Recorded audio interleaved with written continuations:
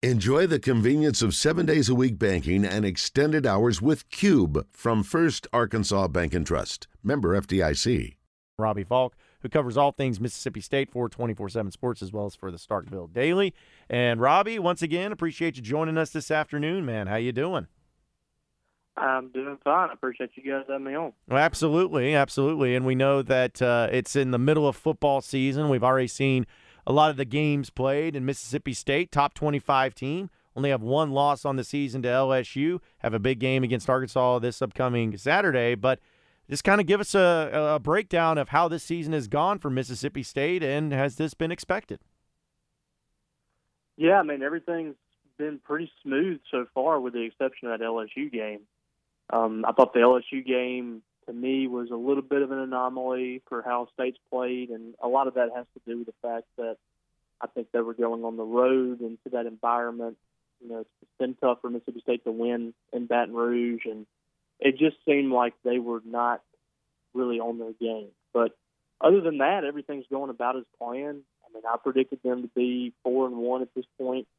Preseason, I thought LSU was going to be the only loss coming in the Arkansas game. So far, so good for Mississippi State. When you think of Mike Leach coach teams, you're thinking pass-heavy offense. Any differences you've noticed in this year's team, both offensively and defensively? Defensively has been kind of the same. Zach Arnett is what he is. He's going to be very aggressive, and he's shown that so far. On offense, I've been really impressed with a little tweak in the offense as far as the balance is concerned. And maybe that's just what Will Rogers is saying. Maybe it's more comfortability to run the football a little bit. Maybe it's being year 3 for these running backs. I don't know what it is, but the numbers are up in the running game. And not only are the carries up, but the production is up. They went from averaging, I think, just over 3 yards per rush through 5 games last year, and they're averaging almost 5 yards per rush this year. And the two running backs, the two starters, I guess they're almost co-starters, Dylan Johnson and Jaquavius Marks, those guys are averaging almost 6 yards a rush. So I think that's had a lot to do with the offense. The offense is averaging well over 30 points a game, and they've just looked a lot more fluid. And I think a lot of that has to do with the ability just to show that you can run the football, and that's more of a threat than it has been. Yeah, I was just looking at the numbers. You got Mississippi State that's averaging 350 yards passing per game, roughly, and then just a little under 100 yards rushing per game. In the defense, giving up about 21, 22 points per game there, too. It just seems like that Mike Leach has definitely been able to put in his system, and then with somebody like Will Rogers, who's coming up on breaking a record, it seems like he's been kind of the focal point.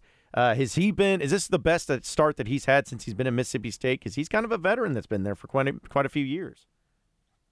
Yeah, definitely. You know, he looks very much in command of the offense. He's been playing now for 20-plus football games. He's been your starter, and about midway through his freshman year, they turned to him, and that's a very rare thing for a Mike Leach team to have a true freshman out there running that offense. And I thought he performed fairly well late in the season as a true freshman. Last year took some lumps, but he still threw for well over 4,000 yards. He had the best passing season in Mississippi State history and was a 70% passer from his completion percentage. And this year you're starting to see a guy that has real poise, real command. He's been able to get the ball down the field a little more. State's one of the leaders nationally in 20-plus yard touchdown passes, so they're having a little more explosiveness in their offense. You've really seen Will evolve from a guy that just didn't screw up to a guy that can really make some big plays and win some big ball games for you. And I think he's starting to blossom into that kind of quarterback. Impressive performance for Mississippi State against Texas A&M. What were some of the keys to winning that game against A&M, who was coming off a big win themselves? I thought the big thing was turning A&M over. A&M had a couple of trips inside the red zone where they fumbled the football, and that was killer for them. It started in the early second quarter. Devon Achane was just gashing State's defense, got inside the 10-yard line, fumbled. State drove right down the field and scored a touchdown on a nice drive, and it's 7-0. They go up 14-0 with under 2 minutes left in the first half, and A&M gets inside the red zone and they fumble again. So you go from potentially scoring to cutting that lead, and then you get the ball back at halftime to fumbling it, and you're down 14-0. And then you look up and you got a blocked field goal return for a touchdown. You get a pick six from the defense. So I thought the big plays from the defense and special teams were huge. And then also just taking care of the football on the offensive side of the ball, finishing drives. They've been really good inside the red zone. I think they've scored 16 out of 17 times or something like that. So just being really efficient on offense and opportunistic on defense, making the big plays, because they gave up some big plays, but they never really let that hurt them. They bent, but they didn't break, and I thought that was kind of the biggest thing for State. They were the more poised team in that game. Speaking with Robbie Faulk, covering all things Mississippi State with 24/7 Sports as well as the Starkville Daily here on the Jones and Son Diamond and Bridal Fine Jewelry Hotline. Robbie, we know that Arkansas is kind of limping into this game. We got a situation with KJ Jefferson. Don't know if he's going to play. They've had, everyone's losing to Bama, but then they had that tough loss against A&M. There's a lot of uncertainty surrounding the Razorbacks. But if the Razorbacks are going to go into Starkville and win, how do you do it? What's the weakness of this team? What's the thing that they've struggled with the most so far this year? Well, I think, first of all, the biggest key for Arkansas is somehow getting KJ Jefferson out on the field. I mean, taking away somebody like that, a weapon like that can not only beat you with his legs but beat you with his arm, as well as just about anybody in this league, that's going to be tough to overcome. But if you have, Malik Hornsby or Cade Fortin in there, I mean, those guys have got to be able to execute at a really high level against this defense. This defense is probably going to bring a lot of pressure on whoever's at quarterback and try to make things uncomfortable. And they'll deal with a big play. Zach Arnett does not mind giving up a big play. He wants to try to force the offenses into mistakes. So I think you're going to see a lot of pressure there.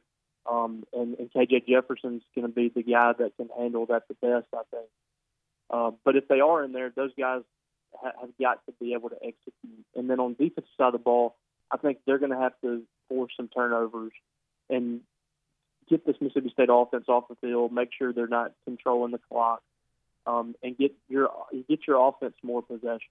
I think that's going to be the key thing. Because State is, you look at the air raid, you think, well, they're throwing the ball around, maybe there's some exciting plays, but really this is kind of a ball control offense.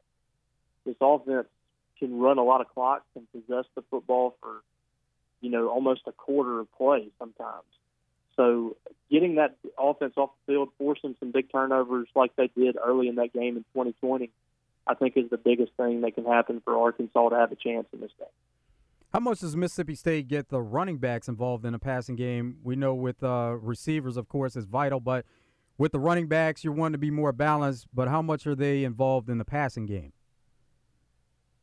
They've been a good bit for the first 2 years. I think that's dropped off just a little bit just because that's kind of the evolution of Will Rogers. I thought he kind of relied on them a little too much as a freshman and some last year too with some dump-offs. If he didn't really go through his progressions, he'd dump it off to a running back.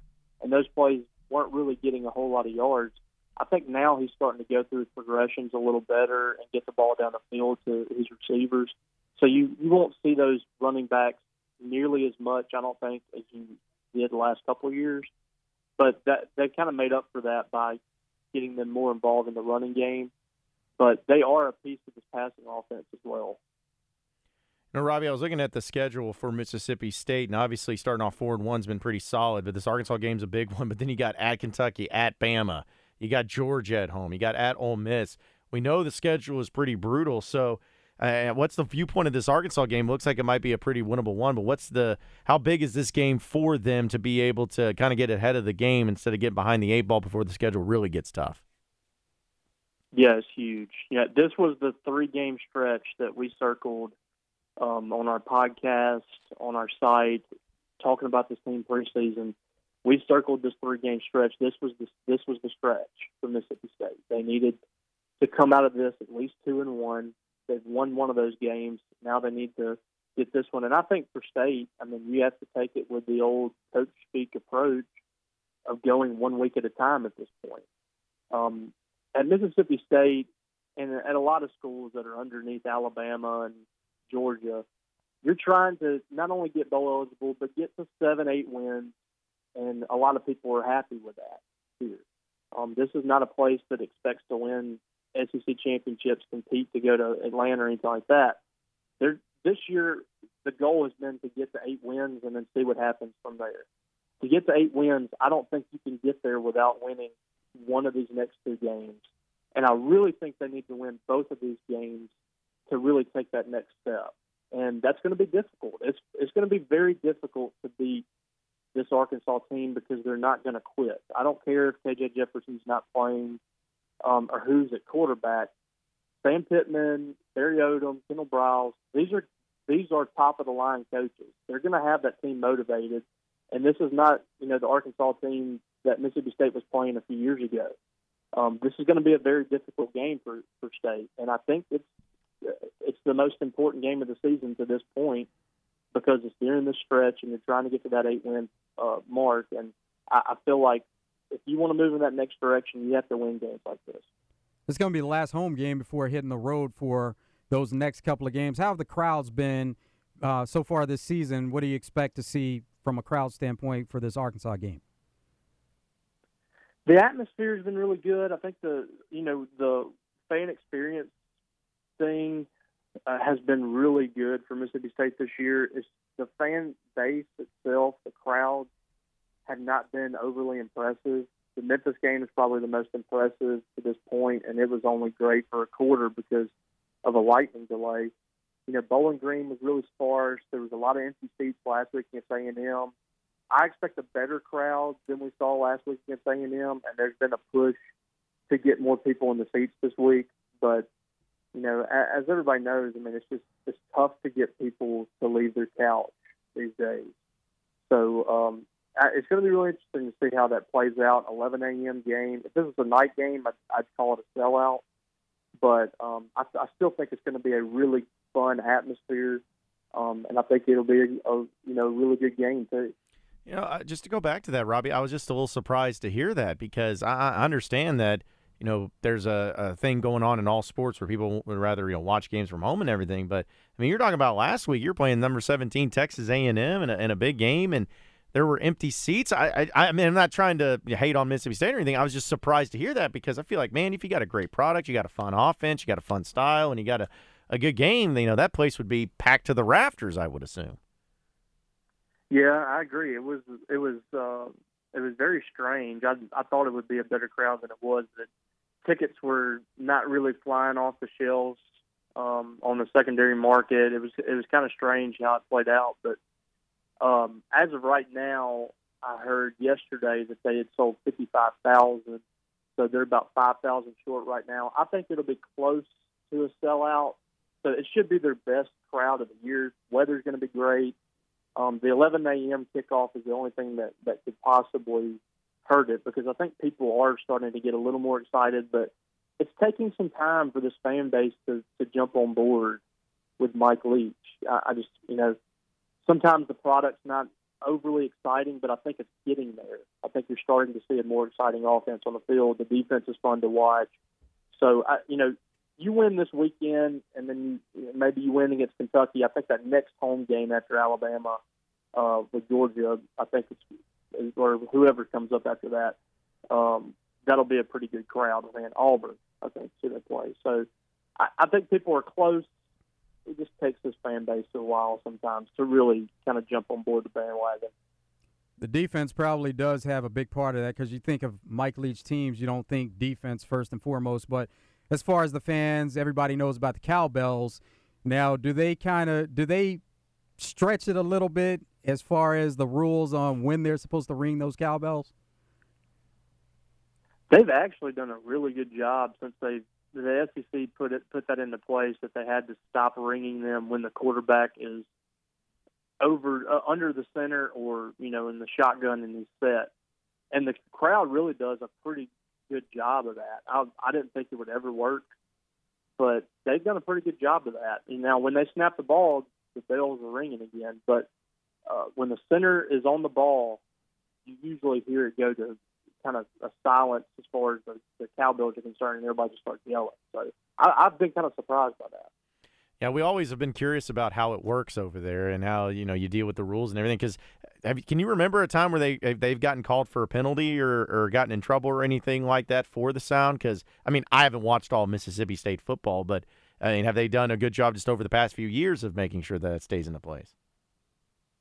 Yeah, Auburn was the program that really kind of like rose stink over that. I think it was Shug Jordan that first started that, complaining to the SEC and way back, and so they wanted to ban the cowbells. I'm pretty sure Tommy Tupperville at one point got involved in that too. And several years ago, the SEC came out and said if you can't ring your cowbells responsibly, then they'll be banned. And there was a point where the artificial noisemakers were banned, but people kept sneaking them in, and you would get a reprimand from the conference. I think there might have been a fine at one point, but there was a push by Scott Strickland, I think, who was the AD at the time, to respect the bell is what they called it, and they wanted to make sure that fans rang their cowbells responsibly, and the fans ended up complying, and it hadn't really been an issue since. Well, before we let you get out of here, Robbie, how do you think this game goes down? Do you think Mississippi State takes care of business, and if so, how much by?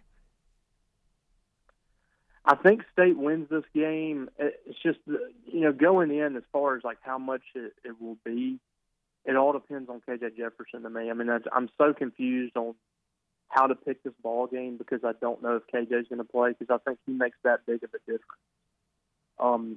If KJ was playing, I think this game's going to be really close. I especially think that Arkansas can cover the spread, which is going up to 8. I think last I looked, which tells me that Vegas knows something. But I don't know. I think without KJ, it could possibly unravel for Arkansas just because of the unknown. And anytime you lose a quarterback, especially like that, things can fall apart for you. But I don't expect Arkansas to come out there and lay down. Things could go bad for them on offense. I don't know, but I just expect this game to be close, at least for 3 quarters. Well, Robbie, we really appreciate you joining us, man. Great stuff. Enjoy the game this weekend, and I'm sure we'll catch up with you later down the road. Yeah, guys, I appreciate you having me on.